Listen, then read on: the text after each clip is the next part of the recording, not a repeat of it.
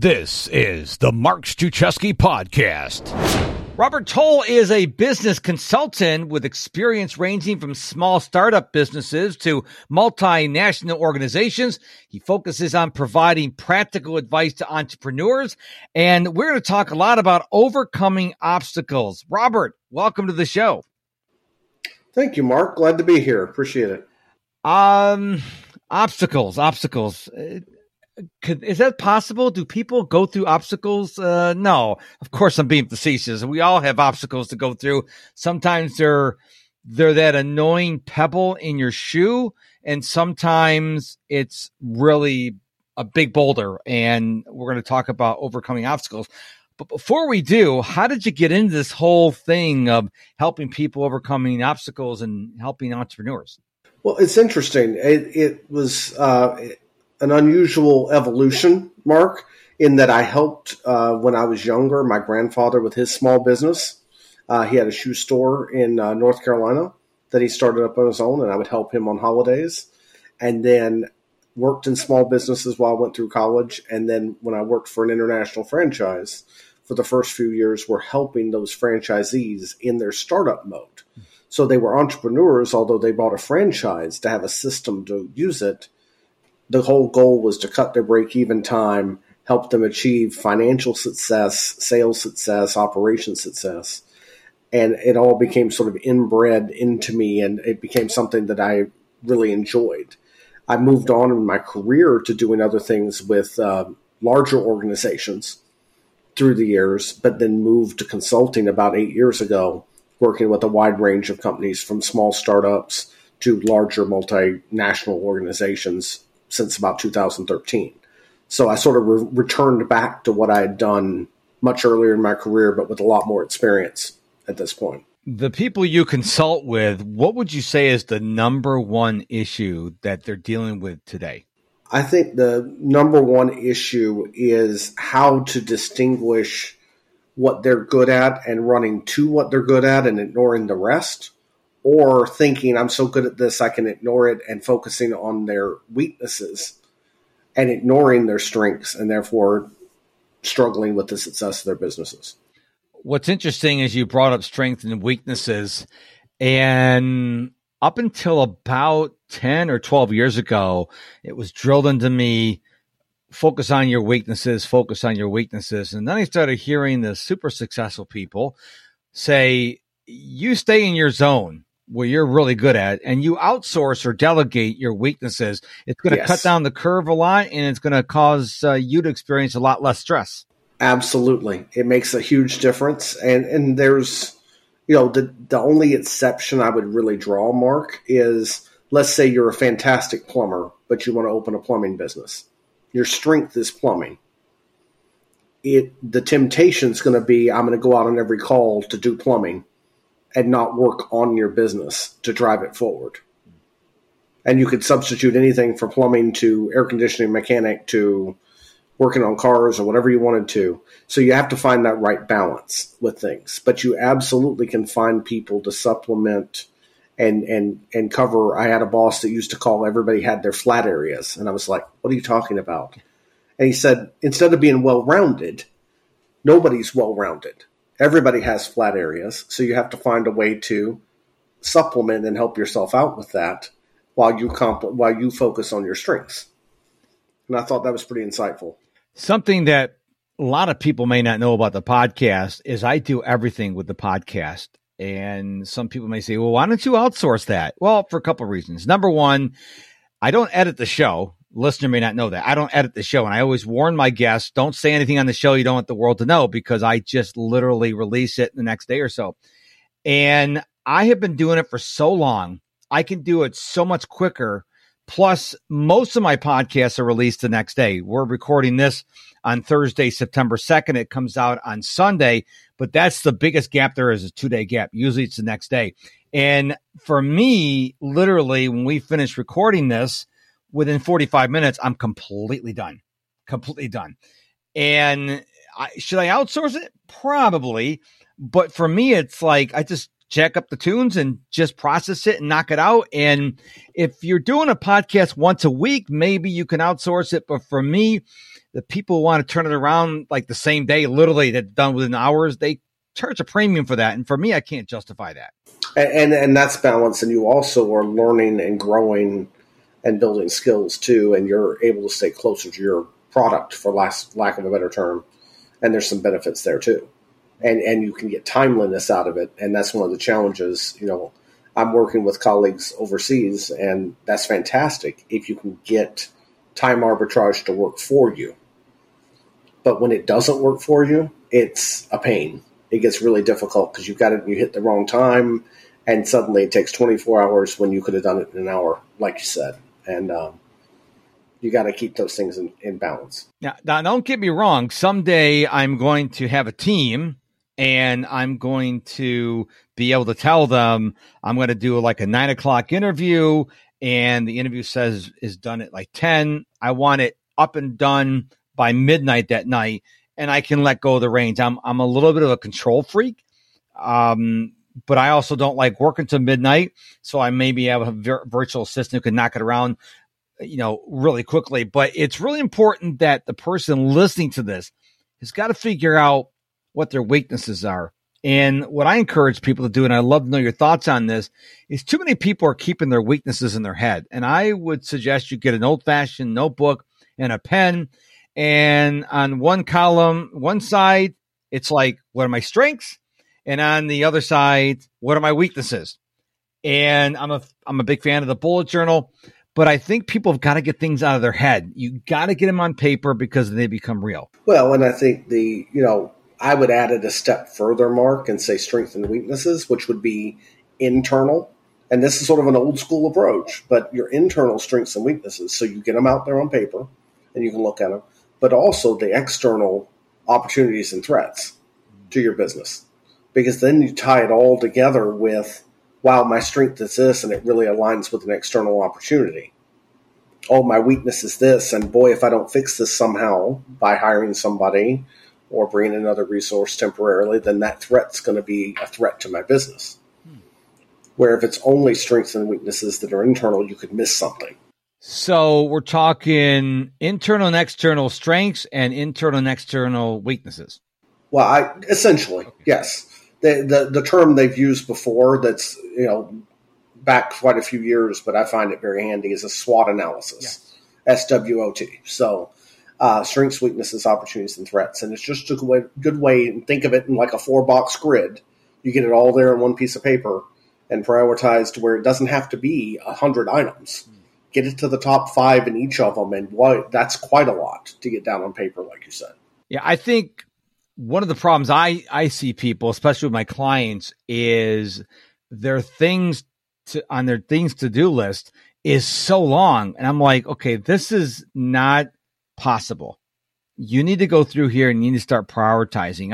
I teach people, if it enters your head, to record it. But at some point you got to say, okay, am I really going to do that? And we all have those things where, I should do this someday. And eventually like, you know what? I'm just going to delete it from my to-do list. And if the world falls apart, then I'll take care of it. But more often than not, we all know instinctively what are the critical issues we need to be dealing with. And the answer is never everything. Right. And I think also the distinguishing, to build on that, Mark, is distinguish between important and urgent, because it's really easy to fall into that urgent, got to be done now. But it's not really the important stuff. But you could fill your day with a lot of urgent firefighting and not get any of the important stuff done that would drive your business forward. And keep that in your mind helps you distinguish the two. And you can catch yourself when you're going, I've spent the last 4 hours doing nothing but put out fires. It's good the fires are out, but I haven't driven the business forward or done the important things that I intended to do. Now, how can we overcome obstacles in our business without working 18, 19, 20 hours a day, 7 days a week? Because that is not sustainable. Eventually, you're going to have health problems and other issues coming along with it. So how can we be preventive? I mean, obviously we can't see every obstacle coming our way. That's an impossibility. But what can the listener and I do that can maybe mitigate the chances of us having these obstacles, or maybe the obstacles, if we take some proactive action now won't be as big when we encounter them. Well, I think you're right on the edge there, Mark, of the answer, which is if you get those your weaknesses written down, you get your opportunities written down, your threats written down, then the logical next step for it is, okay, so now you know what those are. What's your mitigation plan for those? That doesn't mean it's a comprehensive list of everything, but it also means it's an exercise you can go back to every few weeks and go, are these the same threats? Are these the same weaknesses? Are there new things that have evolved and come about? So you have basically a mitigation plan in your hip pocket, in reserve, in case of emergency, break glass. You can act upon it and have some idea of what your immediate response would be to that. And I think that does help minimize the work hours and maximize your responsiveness of making sure things stay on track for your business. Now, of course, if you have a team, it would be good to have this mitigation meeting, for lack of a better term, with your whole team, because you may not see things. They may be able to see something and go, wait a minute, we have to be on alert for this. So probably have some more people in the meeting instead of just the leader doing it all themselves. Oh, absolutely. Absolutely. And a key to that, Mark, and I'm dealing with it with a client right now, is if you don't agree, if the leader doesn't want to hear ideas that they don't agree with, then you can cut yourself off from that, hearing those ideas. I would rather see it. I mean, if you go back to Lincoln as president, established a team of rivals where they didn't all agree with each other, nor did he agree with them. But they all put the ideas on the table, and then he was left to make the decisions of what was the right thing to do. But he got lots of different input to the point where people didn't agree with each other at all. But he took it and realized that was the key to success, not having a lot of people nodding and going, yes, you're so brilliant, and voting them off the island, so to speak, if they didn't agree with him.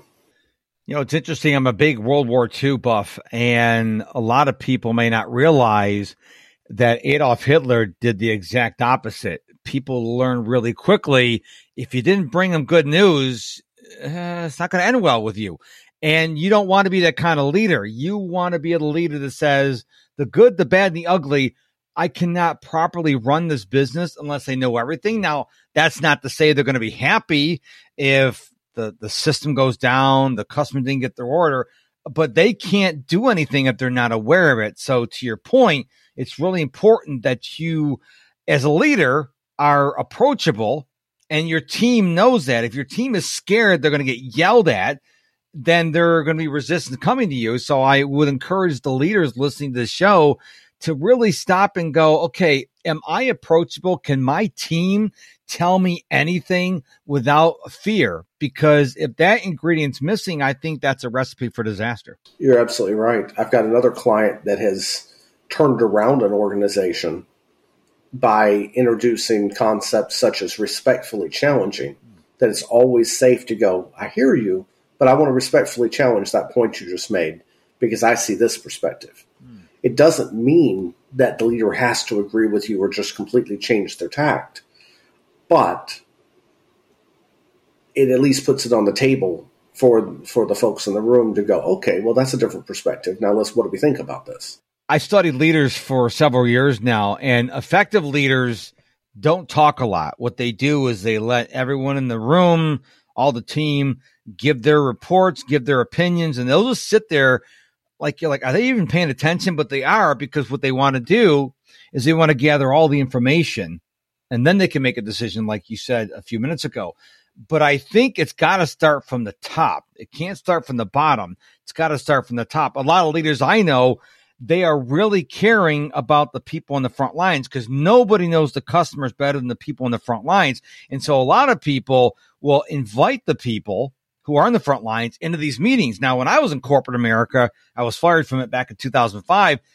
They didn't ask the frontline workers what they thought, where their chokeholds, what their obstacles were. They just sat up there in their conference rooms, made the declarations, for lack of a better word, and they say, this is the way we're going to do it. And we're like, that's not going to work. And of course, my manager got his orders.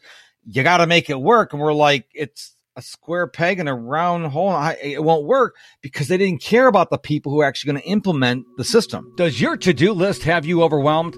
When you join my digital productivity coaching program, you'll learn how to get and stay focused, become untangled from the chaos of your to-do list, experience less overwhelm, and have time to do what you really want to do. Sign up today by clicking the coaching tab at MrProductivity.com. And I would take it a step further, agree with everything you just said, and I've seen that, unfortunately, just like I've been fired from a few jobs myself. Lost track of how many over the years. But that's not necessarily for good reasons. But I would take it as I've had someone I thought was a brilliant manager, and he was a brilliant manager.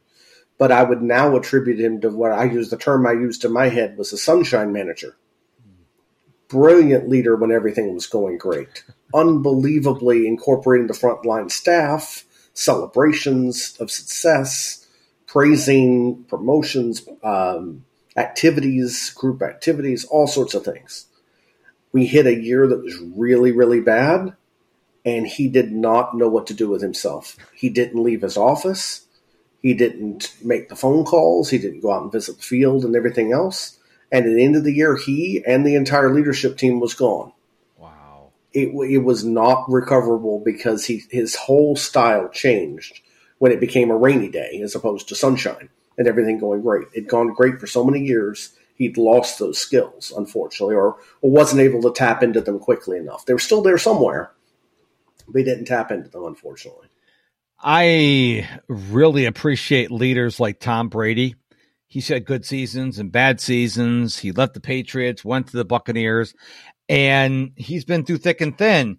But I think he's an effective leader because he knows that as the leader of the team, the coach is the leader, but when he's on the field, Tom Brady is the leader. And he knows if he's not showing strong leadership, if he gets on a receiver's case about dropping the ball or not catching the ball, well, then the guy's like, well, I'm not going to try as hard. So you could take that analogy and bring it in the business world. You've got to be a cheerleader as a leader, because if you're not, well, what kind of people are you going to have beneath you? You got to have a great team, and a great team is always going to look to the leader. Mm-hmm. Well, and are you dishing out praise, or are you, pounding your fist and saying, do better? There's always ways to improve, of course, but are you recognizing people for what they're doing right? Are you guiding and coaching them to take it to the next level, as opposed to saying this is worthless? And the temptation is, especially if you've been successful in business and to the point where you're founding your own business or have something like that, is the answer and you're guiding along somebody that's less along the path to go, why didn't you understand this? As opposed to go, well, did I understand that at that point in my career? Can I help them along a little faster than me learning the hard way? I frequently look at it and go, I've had my hand on the hot stove many, many times. I'd like to keep people on my team from getting burned. I'd like to keep my clients from getting burned the same way I did. Why shouldn't they benefit from my experience and get there faster and healthier than I did? I once heard that a true leader, an effective leader, will accept the blame but share the credit. Do you agree with that? Absolutely. Absolutely. Actually, I've had challenges before as a consultant with my only objective is to help them achieve their objectives. But you sometimes get people with the mindset of, oh, well, if we give the consultants too much leeway and let them in the room with the discussions, they might take my credit. And it's like, I don't want your credit. I just want to help. I'm not getting a trophy out of this. I'm in this because I like to make things better. That's it. Would I like a sentence or two of a reference at the end of the day that I could use to maybe get some more business someday? Yeah, that'd be nice if I deserve it. But I'm not getting a trophy, and nor am I going to be on the front page of a newspaper going, look at what I did at this client. That's not my job. I want them to get the credit for this. I don't want a bit of it.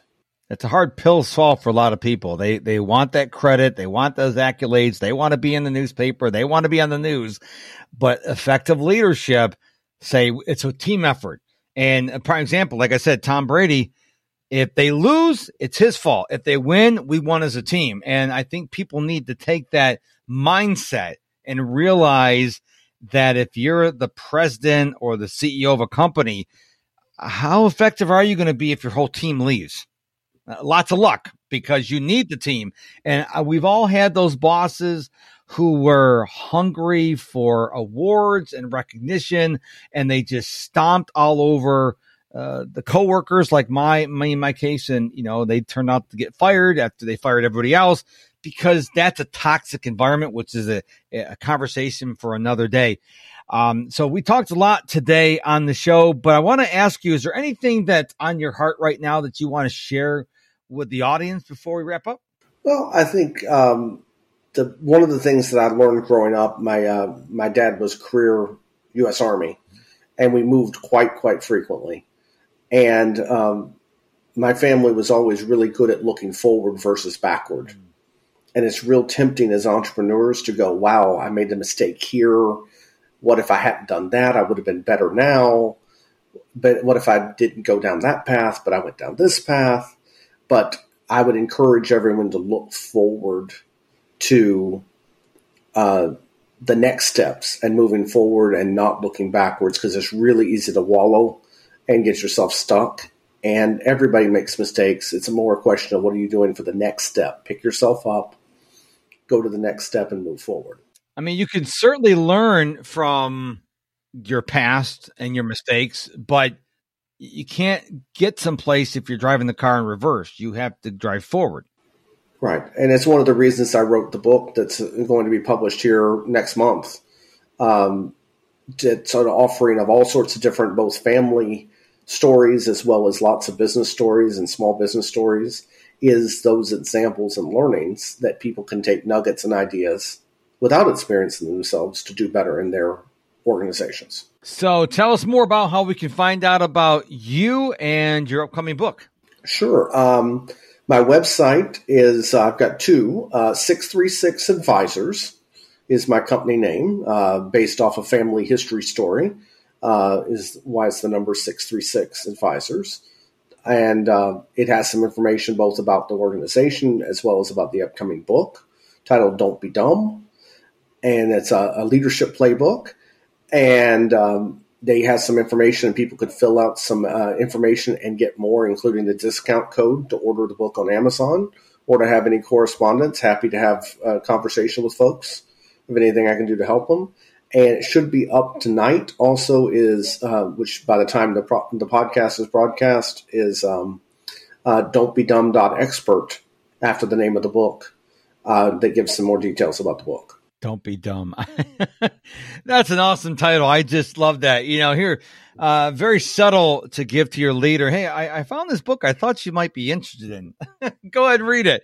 So, or maybe just leave it on their desk and wipe off your fingerprints if you want to be. Well, it will be a bright orange color, so it'd be hard for them to miss. So. Just wipe your fingerprints off. Wipe maybe I should have put a different cover on it so it won't hold fingerprints. Yeah, I didn't think about that. Part. Well, Robert, I want to thank you for being on the show today. It was fun talking to you about leadership and how we can avoid being dumb. And thank you for your time. Thank you so much, Mark. Enjoyed being here. Thank you so much for your time and attention, for listening to this episode of the Mark Struczewski podcast. Hey, are you a Mark Struczewski insider yet? This is my free email newsletter where I will send you value multiple times a week. And I promise you, every time I send an email out to my insiders, it always has value. So if you want to sign up, absolutely free, just head on over to MrProductivity.com, MISTER, MrProductivity.com.